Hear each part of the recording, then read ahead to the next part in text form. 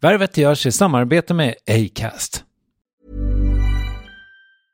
Selling a little or a lot? Shopify helps you do your thing however you cha-ching. Shopify is the global commerce platform that helps you sell at every stage of your business. From the launch your online shop stage to the first real-life store stage, all the way to the did we just hit a million orders stage.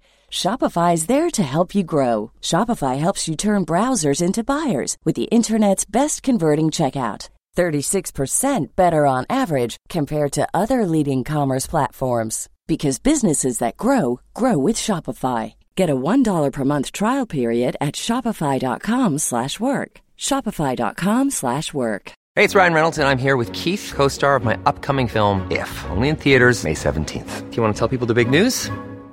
All right, I'll do it. Sign up now and you'll get unlimited for $15 a month and 6 months of Paramount Plus Essential Plan on us. MintMobile.com/switch. Upfront payment of $45 equivalent to $15 per month. Unlimited over 40 gigabytes per month. Face lower speeds. Videos at 480p. Active Mint customers by 531.24 get 6 months of Paramount Plus Essential Plan. Auto renews after 6 months. Offer ends May 31st, 2024. Separate Paramount Plus registration required. Terms and conditions apply if rated PG.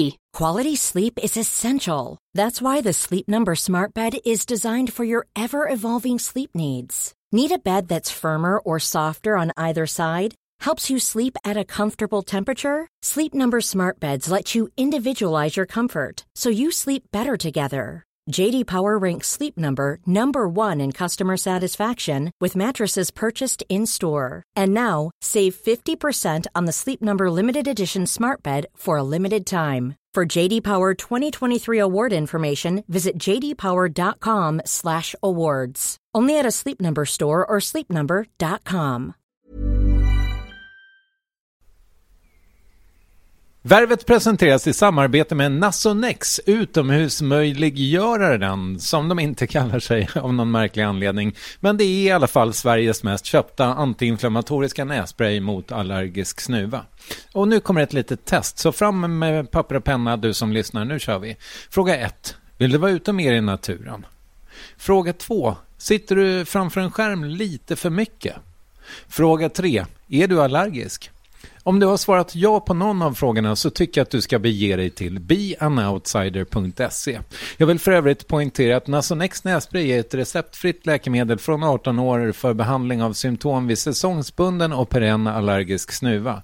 Rådfråga läkare om du är eller tror dig vara gravid eller ammar, eller om du planerar att skaffa barn, har en obehandlad infektion i näsan, nyligen har genomgått en näsoperation eller har en skada i näsan. Får ingen effekt inom 14 dagar eller om du redan använder läkemedel med kortison ska du kontakta läkare. Använd ej mer än 3 månader utan läkarkontakt. Stort tack Nasonex och beanoutsider.se.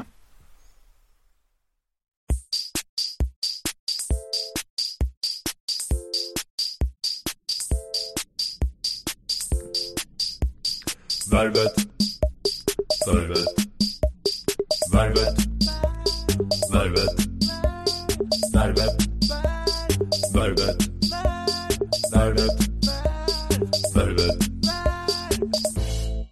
Ja men hej och välkomna till Värvet avsnitt 55. Det är ju jag, Kristoffer Triumf, som sitter här i ett radhus i Vällingby och pillar ihop det här som mycket väl kan vara norra Europas största intervjupodcast. Många undrar förmodligen vad jag har gjort den här veckan. Jag kan säga att jag har jobbat. Jag har sett Kristoffer Appelqvist och Louis CK köra stand-up. Och båda var alldeles utmärkta. Louis är long gone när du hör det här. Men missa inte Kristoffer Appelqvists föreställning Drömmen om Amerika som är ute på vägarna i detta nu. Googla bara och köp en biljett. Min son har börjat cykla. Det är otroligt stort. Jag kan knappt fatta det och jag vill nästan inte fatta det. Alltså vissa saker går alldeles för fort med föräldraskapet. Det där kommer du att förstå ändå. Eller så har du redan förstått det. Skit i det nu. Vi ska prata om dagens gäst. En gammal bekant till mig, Erika Wasserman. Jag sprang på henne på planet för ett par veckor sedan. Och så bestämde vi att hon skulle komma hit. Det känns jättebra. Hon har ju gjort det där riktningsbytet lite mitt i livet som jag är så fascinerad av.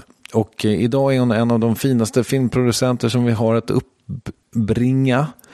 Jag hoppas vid Gud att du såg Avalon som gick upp förra året. Det var en väldigt stark film med Johannes Brost i någon form av huvudroll. Den kan du se på iTunes om du inte har sett den. Innan dess så gjorde Erika bland annat Man tänker sitt. Och med samma gäng nu så kommer hon att göra, eller har hon gjort en film som heter The Quiet Roar. Som alltså Henrik Hellström och Fredrik Wenzel bland andra. Den går upp i höst. Jag har sett trailern. När Erika berättade vad den handlar om så kände jag mig lite tveksam. Men nu har jag sett trailern och känner mig otroligt peppad. Den ser fantastisk ut. Men den får ni vänta på till i höst. Men intervjun med Erika, den kommer nu.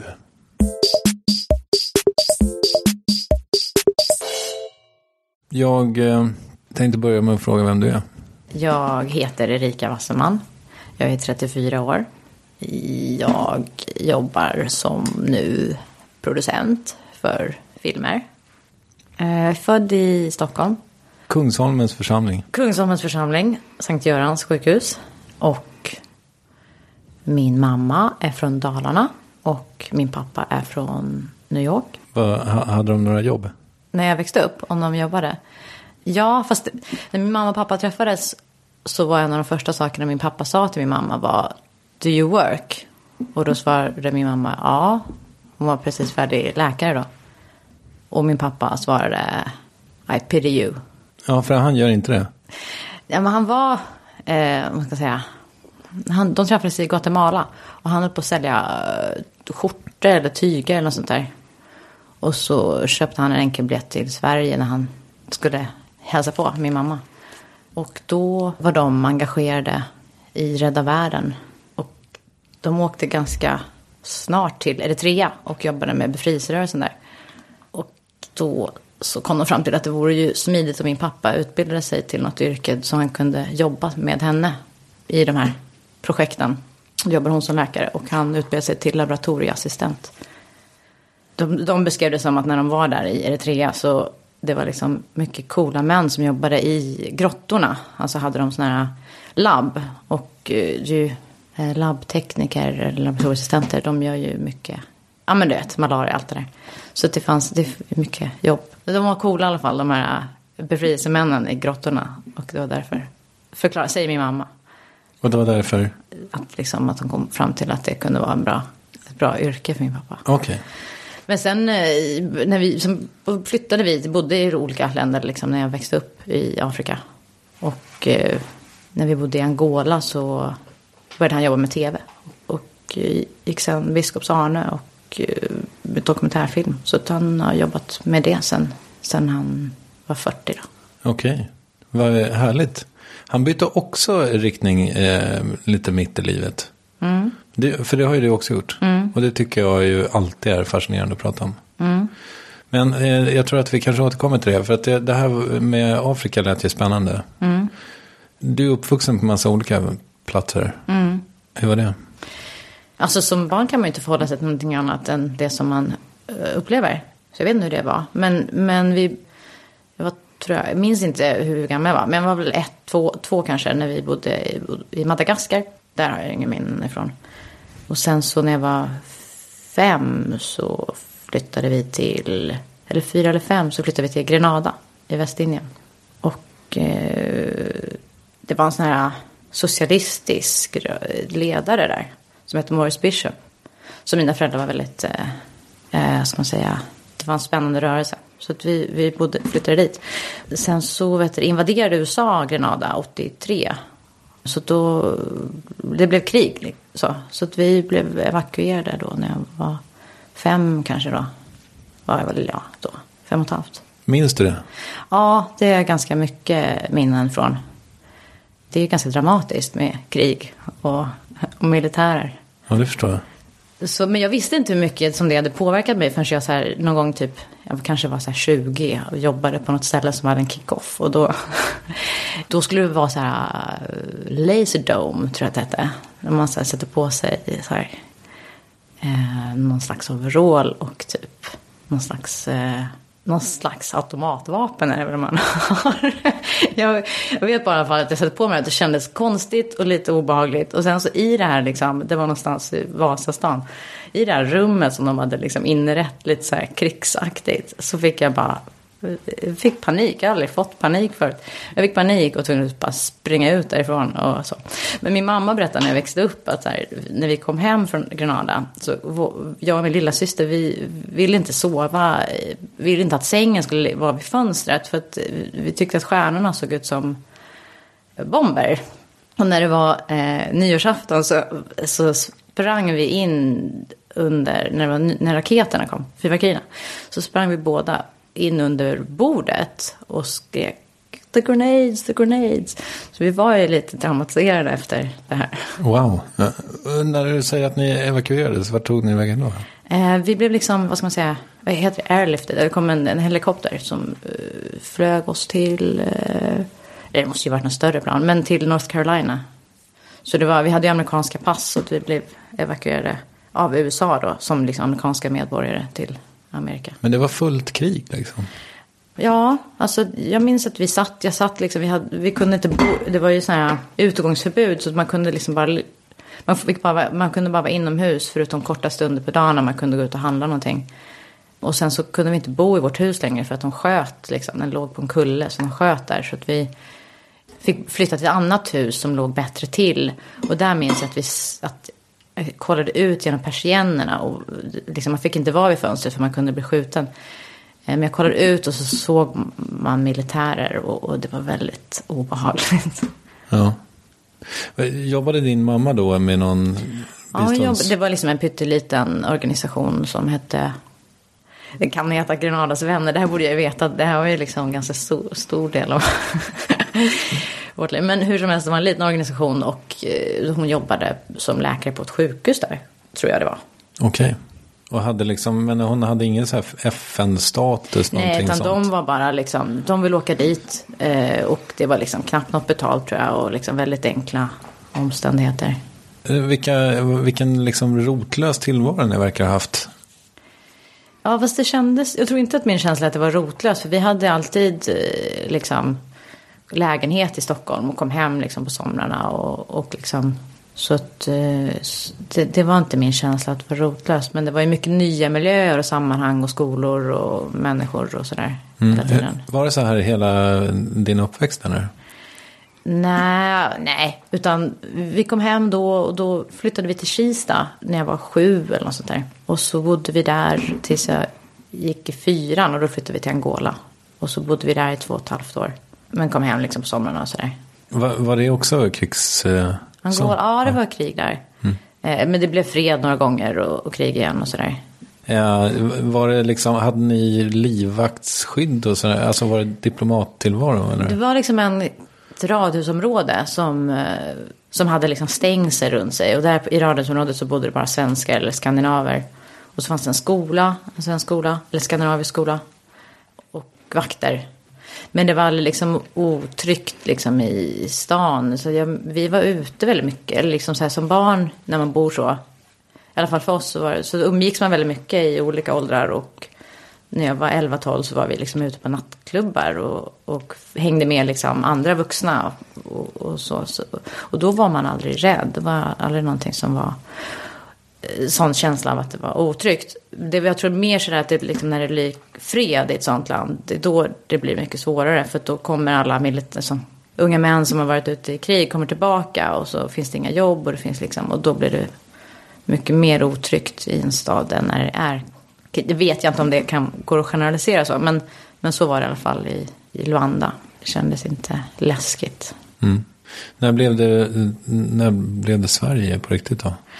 Vi flyttade hem då, det var 92. Och då gick jag högstadiet till Kista. Och sen så flyttade vi in till stan, till Rådmansgatan, eller till Nergatan. Jag var 15. Och sen flyttade inte mina föräldrar utomlands förrän jag var färdig med gymnasiet, tror jag. Okej, och då stannade du kvar här? Ja. Vad gick du för gymnasium? Kungsholmens gymnasium. Vilken linje? Engelsk SAM. Hur funkar det? Nej, men jag gick så här, engelsk skola mina första år också. Och min pappa pratade alltid engelska och sådär. Och från att jag var liten så tänkte jag så att jag vill nog inte bo i Sverige. Och sen så var jag väldigt uttråkad i högstadiet. Jag tyckte det var väldigt tråkigt allting. Och då tänkte jag att så här, men om man går på engelska så kanske det i alla fall kanske lite mer, inte lika tråkigt. Och det var en väldigt ambitiös grupp som gick den här linjen. Så att det var väldigt mycket tid som gick åt till att plugga, kan man säga. Och det gjorde du med? Jag liksom har alltid haft ganska lätt. Så jag behöver inte, man hann med mycket annat också. Stormont-drang. Vad sa du? Stormont-drang. Ja. Grattis. Vad gjorde du efter gymnasiet? Då, så snart jag var färdig med gymnasiet så flyttade jag till New York. Varför det? Ja, men det hade jag liksom så här planerat också sen jag var liten. Att jag skulle flytta till New York så snart jag kunde. Så att liksom veckan efter studenten typ. Nej, men i alla fall den sommaren så flyttade jag tillsammans med 2 kompisar till New York. Sen hade jag min faster där, eller min pappas familj bodde där. Så flyttade dit, började jobba på restaurang, bar. Och sen fick jag jobb på ett produktionsbolag. Så då jobbade jag där. Med? Det var liksom ett bolag som gjorde lite reklamfilm och lite små projekt. Och vi var väl 3 personer som jobbade där. Och jag var någon slags produktionsassistent, aspirerande koordinator. Men 19 år gammal och boende i New York, du måste ha varit intensivt. Ja, det var väl kul. Ja. Nej, men ja, det var det. Det var roligt. När du och jag, för vi är ju bekanta kan man säga. Ja, vi borde ha träffats för ungefär 10 år sedan. 9 år sedan kanske. Och då höll du på med, då jobbade du typ också med bistånd på något sätt, eller? Ja, men efter ett år i New York så var det många som låg på mig om att så här, i USA så måste man ju gå college liksom, annars är man ju jättekonstig. Okej. Och då var det så här, du kan inte plugga film liksom. Vill du jobba med film så måste du plugga något annat. För det viktigaste är att typ vara intressant. Ha något att prata om på inspelningarna för att det är så långtråkigt. Och har man ingenting att säga, kan man ingenting, har man ingen koll så är man nog intressant att samtala med. Ungefär så. Wow, det hade jag ingen aning om. Stämmer det? Det var inställningen i USA liksom. För att då filmutbildningarna där är ju ganska praktiska och så, det vet jag inte något om. Men så det var liksom det jag fick med mig. Nej, men så då så flyttade jag hem och då skulle jag då inte läsa film. Men vill ju du typ det. Men liksom, och då så blev det så att jag läste mediekommunikation. Och det var jätteintressant tyckte jag. Det var väldigt mycket Bourdieu och sociologi. Så det tyckte jag var roligt. Men blev liksom mindre och mindre intresserad av att jobba mig upp på ett produktionsbolag. Och så började jag läsa statsvetenskap. Och så tyckte jag att det var också jätteintressant. Och ville väl kanske då kombinera det jag tyckte om i så här filmsammanhang. Eller de här produktionsbolagen som var så här. Det är människor som jag tyckte var jätteroliga att prata med. För att de var liksom levande. Så. Fastän de var 30. Jo, men så då gick jag i Uppsala och läste statsvetenskap. Polmag. Vad betyder det? Det är en sån här magister i statsvetenskap. Okej. Och det som hände var att jag åkte till mina föräldrar och hälsade på dem. Som då bodde i Laos. Och gjorde min så här C-uppsats eller något sånt där. Det är ett litet land i närheten av Thailand. Ja, precis. Det ligger mellan Thailand, Vietnam, Burma och Kina, Kambodja. Och där fick jag och ville göra någonting om media i Laos som är då statskontroll. Eller liksom det är ju en kommunistisk diktatur.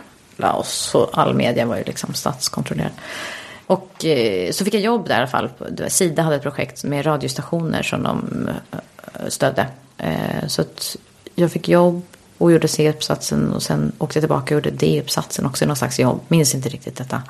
Och efter det så fick jag jobb i Afrika och också jobba med radio, alltså lokalradiostationer i Östafrika.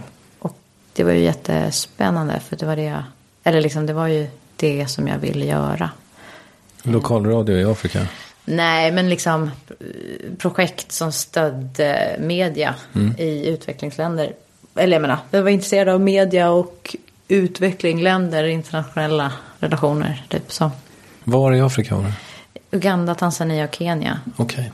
Och innan det så jobbade jag också lite grann på UD, på deras, hur som helst, det kände jag inte passade mig i alla fall. Men att jobba liksom ute i fält, som det heter, det var skitjobbigt men jättekul att se att de här typen av så här mediagrejer som jag hade börjat känna var ganska meningslösa hade jättestor betydelse för väldigt många. Och att de här små radiostationerna gjorde jättestor skillnad för jättemånga.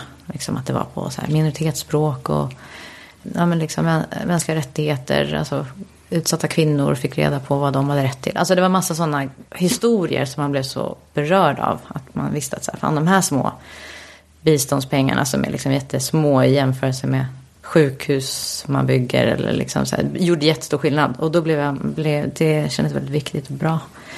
Men jag fick sån oerhörd hemlängtan där i Afrika. Kände att så här, shit, det här är viktigt och allting. Men ja, det är jättejobbigt.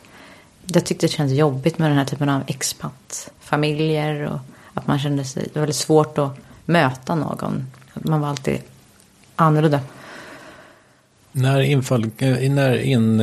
kom krisen? Alltså hur länge hade du varit där då? Ja, men jobbet var väl på 3 månader någonting sånt. Okay. Men jag hade innan dess varit ett halvår i Laos och varit hemma väldigt kort emellan, tror jag. Så jag kände så här att jag längtade efter asfalt. Som man gör. Som lätt kan hända. Och ville typ göra det och tyckte det kändes kul. Ja, så att jag gjorde en överenskommelse med mig själv att så här, nu jag släpper det här med bistånd. För att jag vill jobba som producent. Och det visste jag redan när jag jobbade på produktionsbolaget. För den producenten verkade ha sånt roligt jobb. Alltså att regissörerna hade det så jobbigt. Det var så mycket ångest. Och hela tiden, vad heter det, så här, rejections. Alltså man skriver på något treatment och så blir det ingenting. Det verkade skitjobbigt att vara regissör. Verkligen. Jag blev inte peppad på det. Men producenten, den fick vara med och liksom bestämma lite grann överallt. Alltså att liksom tycka till lite här och där. Så det tyckte jag verkade mycket roligare. Men då sa jag att jag vill vara producent. Men jag känner att det här med bistånd för mig är det viktigt. Typ. Så jag gav mig själv 10 år. Att här, om jag får göra det som känns kul i 10 år. Och världssvälten, fattigdomen och freden kommer fortfarande olöst om 10 år. Så då kan jag ta tag i det då. Hur många år har du? Ja, det är ju då 1 år kvar på den här. Åh jävlar. Ja. Men då är det ju jättelänge sedan. För jag kommer ihåg, där sa jag till dig i telefon när vi pratade inför det här. Men jag vill minnas att då hade du precis tagit beslutet liksom att du skulle ta steget liksom, att du skulle unna dig det här. Men du utbildade dig på något sätt i film eller hur?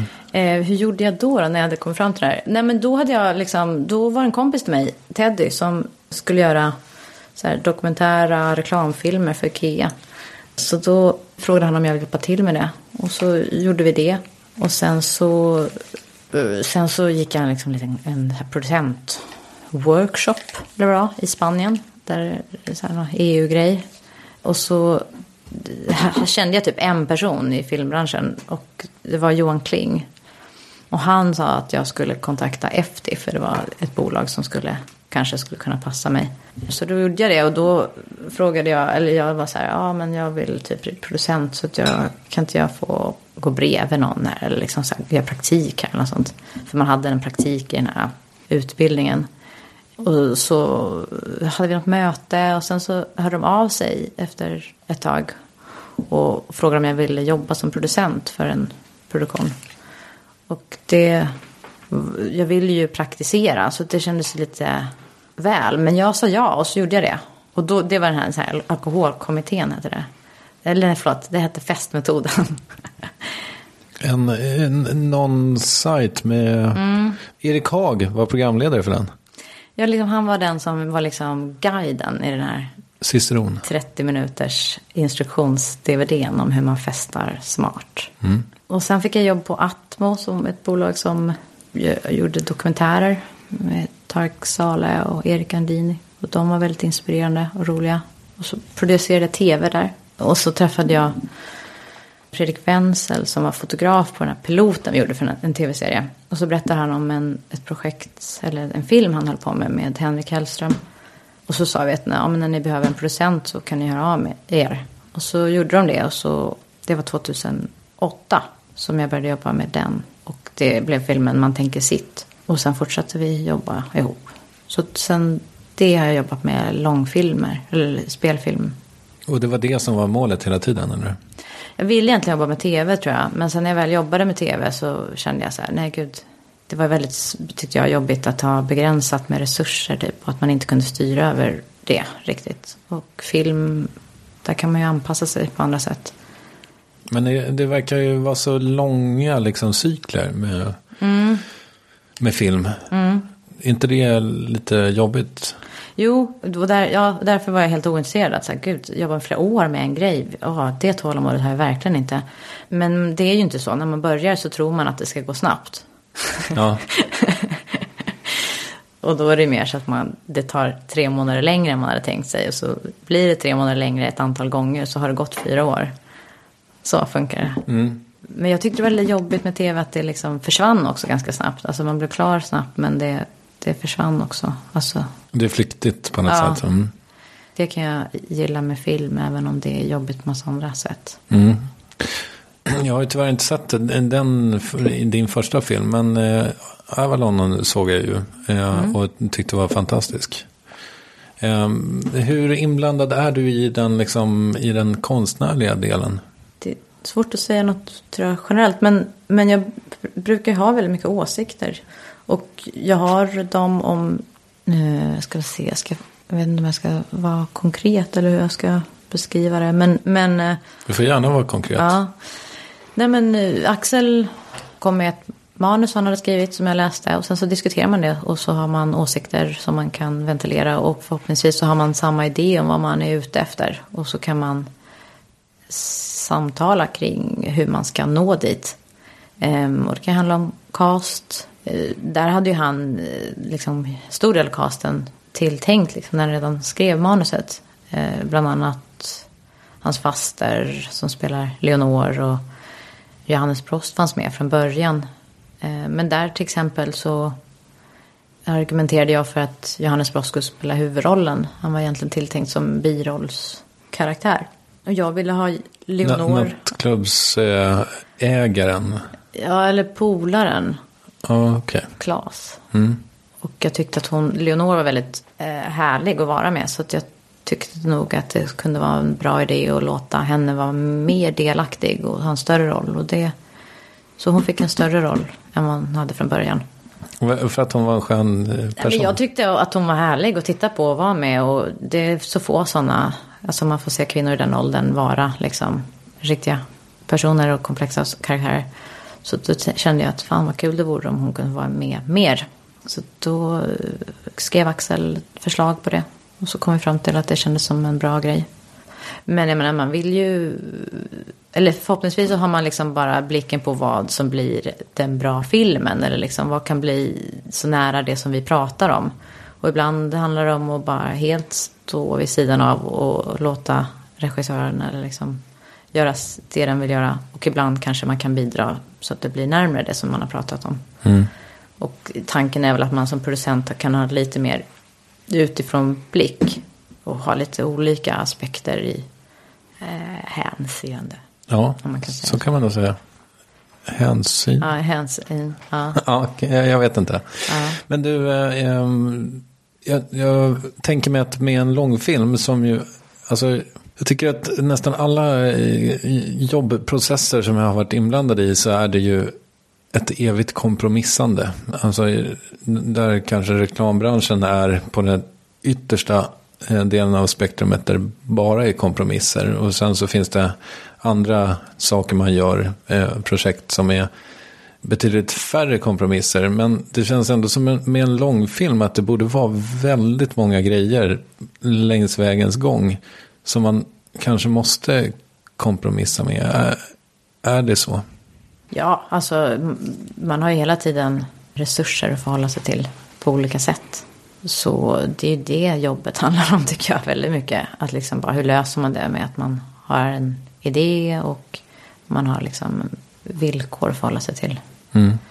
Och så försöker man påverka de villkoren så mycket som möjligt. Men sen så handlar det om att liksom vara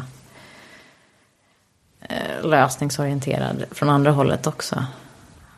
Men där gör ju Axel har gjort ett jättejobb med att kunna liksom så här, hur gör vi med de här, det här vill man åstadkomma eller berätta och de här förutsättningarna har vi.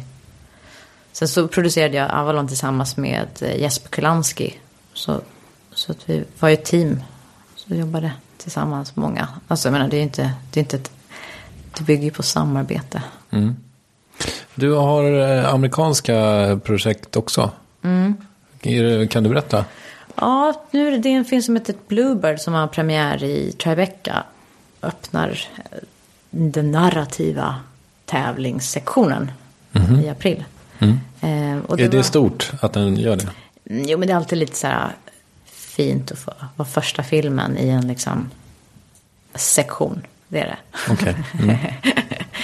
Nej, men jag ville ha ett amerikanskt projekt för att jag ville spendera mer tid i USA. För att mina farföräldrar höll på att bli gamla och jag ville vara där mer.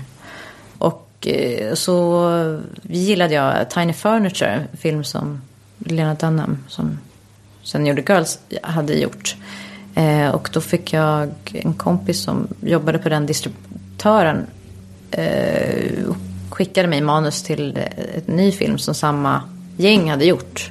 Eller samma gäng höll på att göra, eller ville göra. Med Lena Dunham också? Nej, utan den här var liksom det var klipparen till den filmen som regidebuterade och hade skrivit manus. Och samma fotograf och producent. Och de hade också gjort en Arthur Russell-dokumentär som jag tyckte var helt fantastisk. Wild Combination.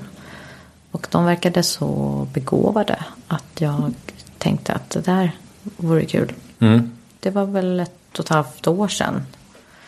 Och så spelade vi in, nej det var längre sedan, 2 år sedan. Så den spelades in i mars förra året.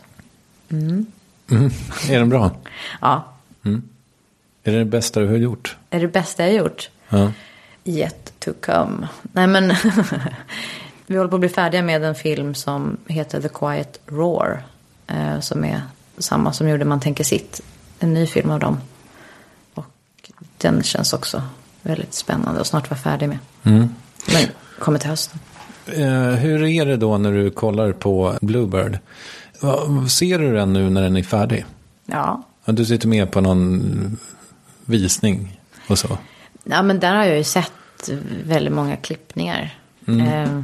Eller hur tänker du? Nej, men jag var nyfiken på om det är så här Tribeca filmfestival och så är du kanske med där för att du är du och får ta emot en applåd eller någonting sånt där innan. Men då går du ändå och sätter dig och kollar på den med publiken. Jo, men det är ju alltid det försöker jag göra om jag kan. Alltså att det kan vara intressant att få känslan för hur folk reagerar på filmen i olika publiksammanhang.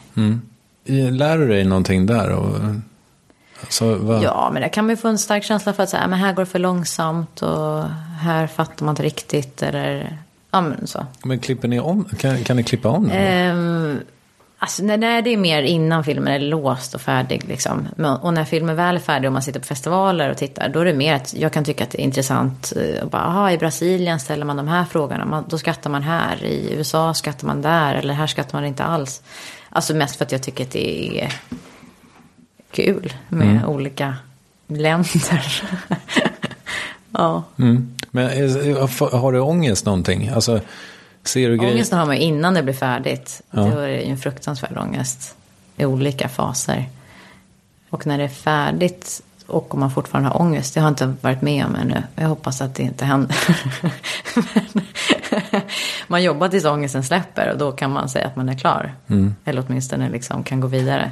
Men det är ingen så här, det är inte så att Johannes Brost helt plötsligt dyker upp utan puder i någon scen och sådär och att du får ångest över det? Det har man ju förhoppningsvis sett långt tidigare. Ja, jag förstår. Det var de 2 filmerna du hade som du jobbar med nu?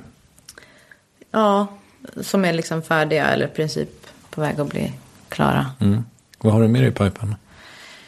Ja, Axel jobbar med en ny film, Under pyramiden, så den håller vi på med. Hur får du in pengar? Ja, vi har ju haft liksom Filminstitutet och SVT och Film i Väst som de liksom största finansiärerna. Och då får ni förproduktionsstöd eller vad det heter? Ja, precis. Man får ett utvecklingsstöd först från Filminstitutet om de tycker att det känns intressant. Och sen när man har ett manus eller mer utarbetat så får man med sig de som känner sig peppade på det. Men då plockar du ut lön från de pengarna? Ja, man har liksom en budget som inkluderar en lön till producenten och ersättning till regissör och alla som jobbar med filmen. Får du mest? Alltså med antal timmar nedlagda så får väl jag minst. Kan jag tänka mig. Men regissören, alltså hur generellt sett, producent kontra regissör, pengar? Ja, men det brukar vara ganska jämnt fördelat liksom i budgeten. Vart vill du med filmskapandet? Nej, men jag tror så här, det som hände när jag var i Afrika så liksom blev man sådär, eller jag blev då drabbad av hur viktigt det är med de historier som berättas och vilka röster som får plats och utrymme och sådär. Så jag tänker mig att det är det jag vill kunna göra skillnad kring kanske. Alltså vilka filmer som man vill se görs. Och vad man säger om filmerna kanske.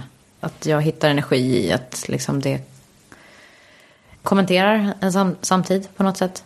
Och förhoppningsvis väcker frågor som man kan tänka på. De här 10 åren, de är slut snart. Vad händer då? Ja, det får man ju se om man kan göra en ny överenskommelse med sig själv. Men det ser ju inte bra ut i världen. Så det finns ju fortfarande saker att lösa kanske om 10 år till. Men jag vet inte faktiskt vad det blir. Tanken har väl varit att kunna så här, tycka att det känns kul och lustfyllt om man gör. Och kanske om man lyckas göra skillnad på något sätt så är ju det bra.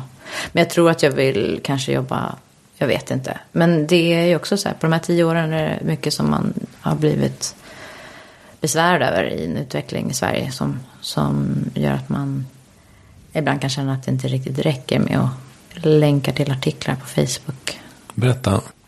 Nej, men det är ju ganska små förändringar sen det blev en borgerlig regering, men de förändringarna har ganska stor skillnad i hur man ser på varandra. Att det är en starkare känsla av vi och dem, eller liksom så här helt så här 90-tals revival i rasistiska strömningar och kvinnohat, alltså saker som man trodde var färdiga. Sen så i Europa med Ungern och Holland och Grekland, alltså fascismen, det hade väl inte jag kunnat tänka mig att man skulle titta på redan nu. Liksom. Det känns vidrigt. Och det gör att man vill engagera sig kanske ännu mer. Nej, men det känns väldigt besvärande att bara titta på en sån utveckling. Men är liksom rent konkret då, är planen att du ska göra filmer som ännu mer berör liksom det politiska? Jag vet inte, alltså grejen är det med filmer, under tiden jag har jobbat så har det också blivit mycket sämre möjligheter att se filmer. Alltså att de är inte tillgängliga, de får en liten distribution, folk har knappt sett dem liksom. Och det för 10 år sedan så skulle det sett annorlunda ut i vad folk tog del av i svensk film och sådär.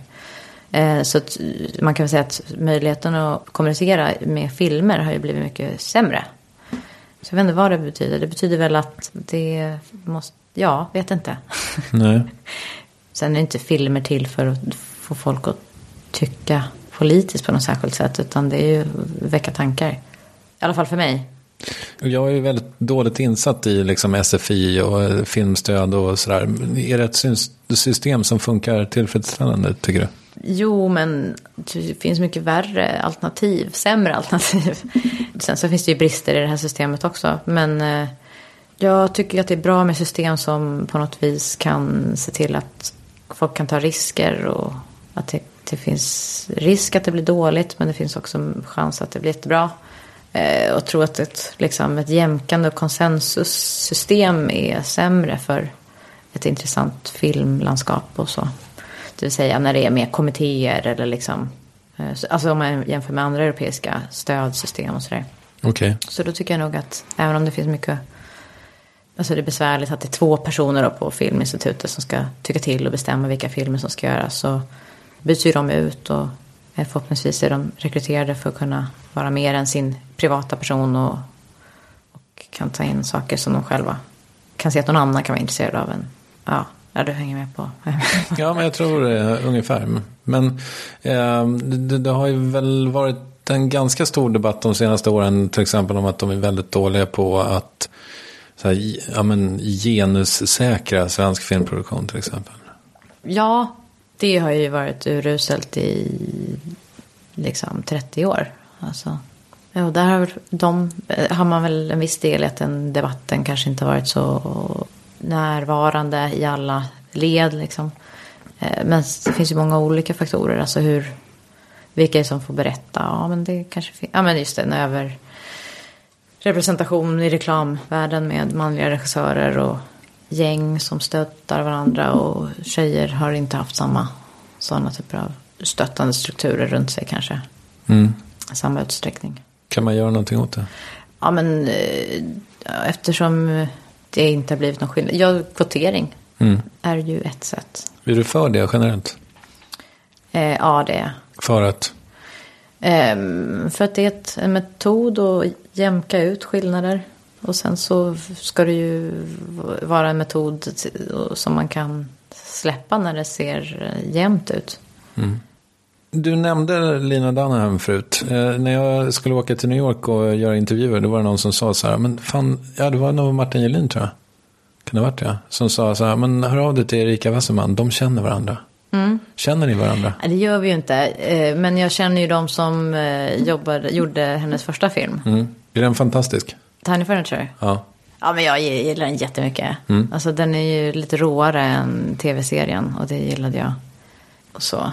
Men och jag känner regissören till de första avsnitten på Girls som också fotade den.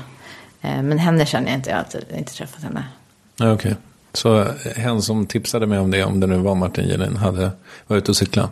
Nej, jag tror att det var så här att hade jag sett till att träffa henne då, så hade jag gjort det. Men sen blev hon så himla känd. Så då kändes det liksom lite fånigt, tror jag. Ja, jag förstår. Jag hade ju jag träffade hon Linnea Wikblad. Ja. De är tydligen har haft någon slags crush på varandra. Jo, men det var faktiskt så att jag och Linnea lärde känna varandra. Och då när jag såg Tiny Furniture så kände jag ju att det fanns ett släktskap där mellan dem. TV-cirkeln spelas ju in här. Det har vi kanske redan avhandlat. Det är därför vi sitter i vårt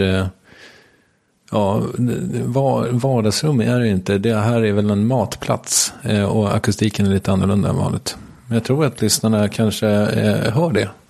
Så att det var väl bra att jag adresserade det. Jo, jag undrar hur mycket pengar du tjänar. Oj, det hade jag ju kunnat kolla upp. Du vet jag inte, faktiskt. Tar ut en lön, liksom. Ganska liten lön i månaden. Ja, det var ju spetsigt. Tack. Vad kommer det känns som att ni har så stort patos i er familj. Liksom att ni vill göra världen bättre. Ja. Vad kommer det ifrån? Jag tror, alltså för mig så är det väl att man såg saker, så här orättvisor och så. Och såg hur privilegierad man var väldigt tidigt. Men min mamma, jag tror att hon var bara intresserad av att komma så långt bort från Falun som möjligt. Och var så här, ja då läkare får man jobba utomlands, så gör det. Och så reste hon väl också som ung. Och så var väl den tiden, och min pappa, han var ju liksom så här, blev inkallad till Vietnamkriget och var tvungen att ta sig ur det. Och det blev ju också en stark social rörelse för att ändra världen som den såg ut då. Så att de tror att de liksom levde i en tid där det var viktigt med världen. Men du har ju också det. Ja, jag blev smittad. Du har en syrra också, sa du, men har du fler syskon? Jag har en lilla syster som är barnmorska, och sen hade vi hade eritreanska fostersyskon när jag växte upp. Okej. Har ni kontakt med dem? Ja, en tjej som bodde hos oss när jag var 6, då var hon 17. Hon har 3 barn nu som är från 14 till 20. Och de, ja men det vet hur ofta man träffar tonåringar. Men vi försöker. Och sen har jag en fosterbror som jag inte har kontakt med. Okej, men de är nere i Eritrea? Ja, det senaste jag hörde var att Efrem är i Eritrea. Var firar ni jul? Vi brukar hoppa över det tror jag. Alltså nu i år, eller de senaste åren har jag varit utomlands över jul och mina föräldrar och min syrra också. Om vi är i samma ställe så brukar vi försöka göra det så lite som möjligt. Är Wasserman judiskt? Ja, min pappa är judisk jude. Ja. Har ni några sådana traditioner? Nej, men han växte väl upp inte så religiöst och har väl inte varit så jätte... Han är sekulär. Ja, precis. Så jag tror att de köpte en ljusstake någon gång när jag var tonåring. Det har jag varit inne på att göra också. Min fru är ju otroligt sekulär i typ 3:e generationen. Helt borttappad tyvärr. Men de käkar gehaktelever på jularna. Jo, jag firar ju det när jag är i USA, så liksom är ju alla de judiska liksom, högtiderna där. Ja. Men din amerikanska släkt, är de mer judiska då? Eller? Ja, men det är ju mer att det är liksom, det är deras kultur. Så då firar man Passover och Yom Kippur och Chanukka och allt. Okej. Och det gör ni liksom, det är en levande tradition. Då träffas ni och vad man nu, och judar er så att säga. Ja, precis. Hur amerikansk känner du dig? Jag känner mig väl inte särskilt amerikansk. Jag är väl inte. Vad är amerikanskt med dig? Nej, men jag vet inte om det är liksom amerikanskt, men att man liksom, vill man något så ser man till att få det att hända. Ja, det kanske är lite, det har vi ju pratat om en del i Värvet. Det här med att vara sin egen lyckas med och så. Har du alltid haft det så eller? Ja, jag tror det. Det är märkligt att man tycker på något sätt att det är lite exotiskt med människor som har det angreppssättet. Men det känns också konstigt att säga att det är amerikanskt, men man får ju ofta höra att det är, ja, men ibland kan man ju framstå som liksom, ja men du vet, som en pitbull som inte ger sig, eller liksom att man är oerhört envis med att driva igenom någonting. Och du är så? Även privat eller i jobbet? Nej, men jag skulle säga att det antagligen är så att jag är så, ja. I det stora? Ja. Hur svensk känner du dig?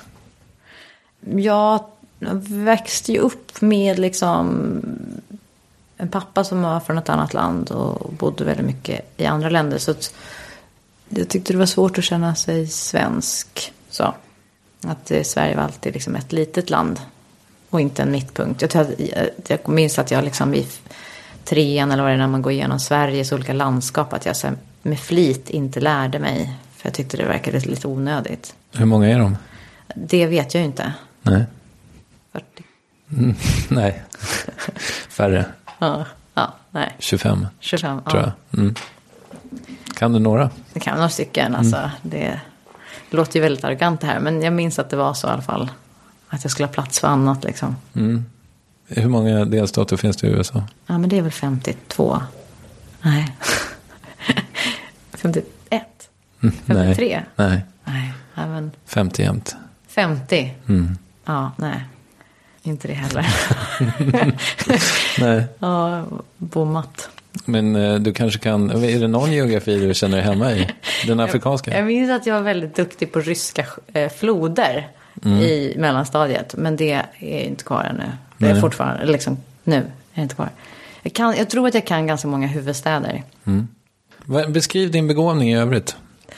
Det är svårt. Det är alltid roligare när någon annan beskriver det. Men jag genomför saker.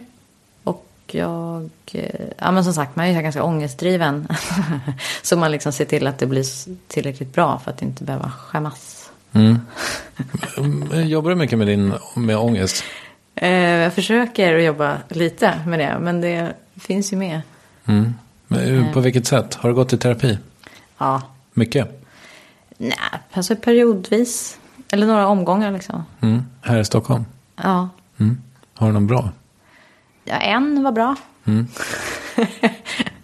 Vad går du till terapeuten med? Med? Nej, men ska man se här. Det har varit olika i olika faser liksom. Jag hade ett tag, jag har väldigt svårt att bestämma mig. Att jag är så här väldigt ambivalent. Tills man vet exakt. Och då gör man det. Men den perioden fram tills man inte vet är väldigt jobbig. Så det har varit en sak. Då gick jag till 2 terapeuter parallellt. Och det var ju väldigt dåligt. Det är liksom bara, så gör man bara inte. Men jag hade ju så svårt att bestämma mig vilken som passade bäst. Aha, okej. Var du öppen mot dem med det?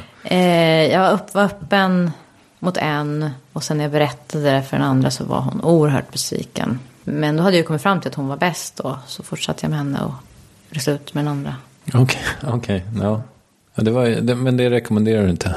Nej, men det är liksom no tydligen. Jaha, det visste jag inte. Men jag har inte ens tänkt tanken på att man skulle kunna göra det. Nej, men det var ju olika, det var ju liksom omständigheter som gjorde att det blev så. Det var inte planen, det var liksom...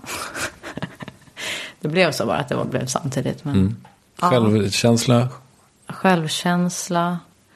Ja, men just att man så här vill vara folk till lag, så vill vara omtyckt och behovet av bekräftelse. Och... Får du bekräftelse? Ja, det får jag väl. Tillräckligt? Nej, det får man väl aldrig. Hur får du det då? Nej, jag får väl ganska stor bekräftelse om jag tycker att man har gjort någonting som känns värt ens tid. Det är väl det framförallt, tror jag. Sen är det kul om liksom filmer uppmärksammas eller liksom projekt går bra och sådär. Men det går ju väldigt snabbt över. Alltså. Man blir kanske inte filmproducent för att man är en narcissist eller sådär för uppmärksamhetens skull, eller? Jag är väl säkert en narcissist. Men var ju liksom inte så intresserad av att plåga mig så som en skådespelerska eller regissör måste. Jag gillar inte att plågas. Nej, du har liksom ganska normal hudton och du ser ut att må ganska bra. Ja, bra. Men nu är det ju så här att vi precis har kommit hem från USA. Ja, men du hade ju också varit i USA. Vad gjorde du där? Alltså det var begravning för min farfar som dog den veckan innan. Oj, okej. I New York eller? I Florida. Aha. Så en gammal jude som flyttar till Florida, var det så? Jo, men det gör de ju. Eller liksom Long Island på sommaren och West Palm Beach på vintern. Okej, det är ingen myt, utan det är så det ser ut. Ja, det är många som gör det. Ja, den här Seinfeld. Ja, precis. Och så spelar de golf tills de blir för gamla och då spelar de bara bridge. Okej. Har du farmor kvar i livet? Ja, så min farfar var 90 och hon är 88. Okej. Var det, alltså, klarar hon det eller? Jo, det liksom, det fixar hon nog. Men det blev det var ju väldigt sorgligt när någon dör. Men om man är 90 år så och liksom inte är i smärta liksom, så är det väl ganska okej kanske. Men han var väldigt liksom mycket för att skoja och väldigt rolig. Så det blev en ganska rolig tillställning. Pratade mycket om hur dålig han var på att köra bil och olika skämt han drog och så. Och sången som man spelade liksom på den här begravningsceremonin var theme song från en tv-serie som heter The Honeymooners. Som han gillade väldigt mycket. Okej. Ja. Hade han bestämt det själv? Nej, det tror jag inte. Det var liksom någon slags kollektivt framspånat förslag. Okej. Men jordfästes han också? Eller? Han kremeras, vilket var ganska kontroversiellt för att då är man tydligen inte en riktig jude. Men han ville kremeras. Okej. Så det blev ingen sten att gå och lägga stenar på? Nej. Det är fin. Vet du var det kommer ifrån? Nej, inte jag heller. Det skulle man säkert kunna googla. Ja. Om jag inte hade satt på flight mode. Ja.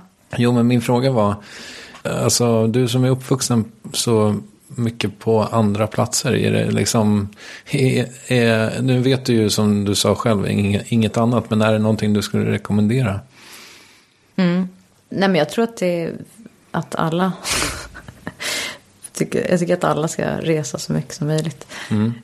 Men ja, och jag menar, de, ska man säga, jag har hade kanske kommit av andra anledningar ändå. Liksom.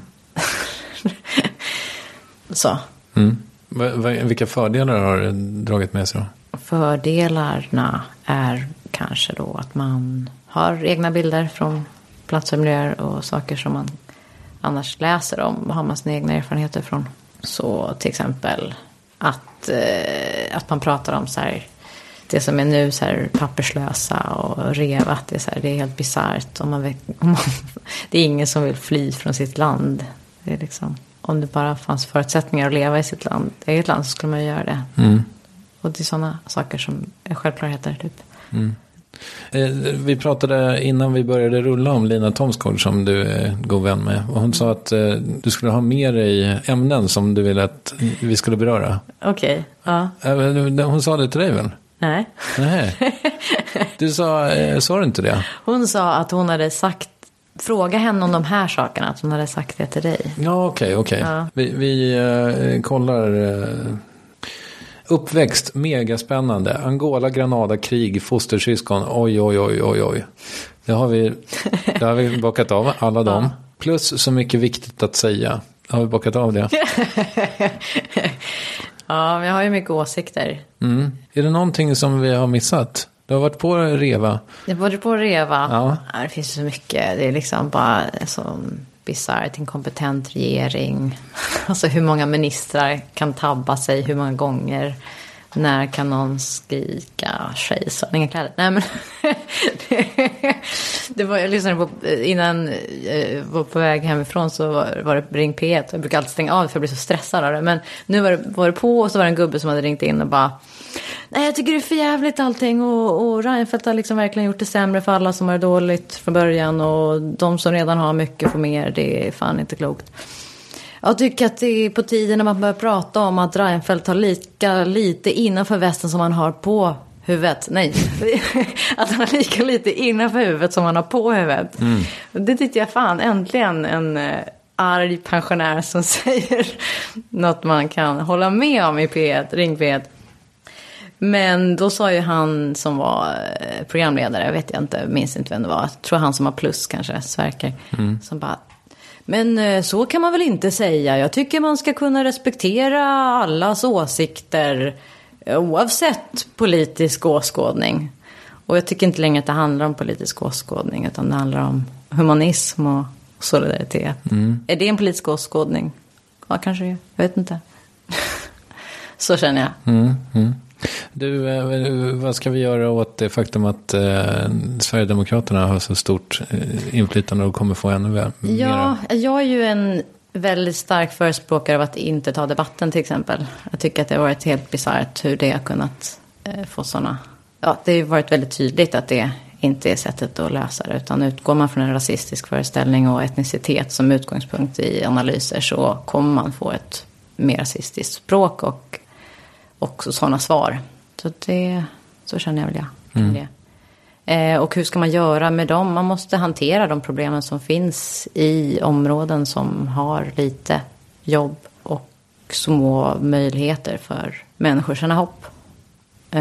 Så att, jag menar, de åsikterna som uttrycks handlar ju om en marginaliserad grupp. Alltså det vill säga svenskar med låga inkomster och små möjligheter för jobb, och då hittar man felen i de grupper som hotar en. Ja, täckte in. Hur ska jag lösa det? Ska vi se om det är någonting mer som Lina har skrivit här. Hon har rest och levt överallt, gjort allt. Har du gjort allt? Nej, inte än. Vad har du kvar att göra? Nej, men jag har fått testa mina drömjobb, kan man väl säga. Du har fått göra det? Ja, eller liksom jag var så, man kanske vill jobba på UD, och kanske vill jobba i biståndsprojekt, och kanske vill jobba som producent. Nej, men vad fan, man måste ju försöka lösa det liksom så här, lyckan och så. Det har du kvar? Ja, alltså jag menar. Ja. Vad har du inte varit som du skulle vilja resa till? Inte varit. Alltså jag har aldrig varit i Japan. Men det har jag liksom lite grann skjutit fram för att det verkar som, eller liksom det blir en helt annan värld. Jag har liksom inte haft plats för det. Men snart ska jag åka, tänker jag. Någon gång. Ska kolla in Japan. Varför, vad menar du med att du inte har haft plats för det? Nej, men det är liksom så mycket intryck och liksom så här, finns det här också? Typ. Okej. Så måste jag väl åka till Israel och liksom lite grann. Fast det här är också så här en sak som det är så en otroligt hopplös situation. Och att åka dit skulle också innebära mycket processande. Men det måste jag göra. Du tycker inte att det är helt... Du har ingen lösning på Israel-Palestina-frågan? Ja. Har du haft Palestina-sjal någon gång? Det var ju liksom min mammas outfit. Så att min revolt var ju att det inte bär det. Okej. Men din farsa tyckte det var helt fine? Ja. Så att liksom, det är ju inte alla judar som är sionister. Liksom. Nej, just det. Nej. Vill du rekommendera något? Oj då. Ja, jag gillade att läsa Tony Jutts bok Ill Fares the Land. Som är som en slags historieberättelse om välfärdsstatens uppgång och fall. Typ. Den klargjorde mycket för mig. Som jag hade svårt att förstå. Om Europa och USA. Okej. Jag måste bara fråga, ska du flytta till USA? Nej, bäst är väl om man kan vara lite här och lite där. Så. Ja, tänk om man kunde vara det. Ja. Sen undrar jag också vem du tycker att jag ska intervjua här i Värvet. Oj, ja. Lena Andersson skriver för DN och har kloka saker att säga, tycker jag. Okej. Liv Strömquist också ju. Men hon har ju sin egen podcast. Men det är lite... Hon har tackat nej också, den jäveln. Men det var länge sedan nu. Jag kan fråga igen. Känner du dig tillfredsställd med den här intervjun? Ja, eller jag menar, det vet jag inte om jag känner mig tillfredsställd. Men jag tänkte det skulle kännas väldigt mycket jobbigare. Det kanske blir jobbigt när man lyssnar på det. Du, vad roligt att du kom hit. Ja, kul att få komma hit. Tack så mycket. Tack.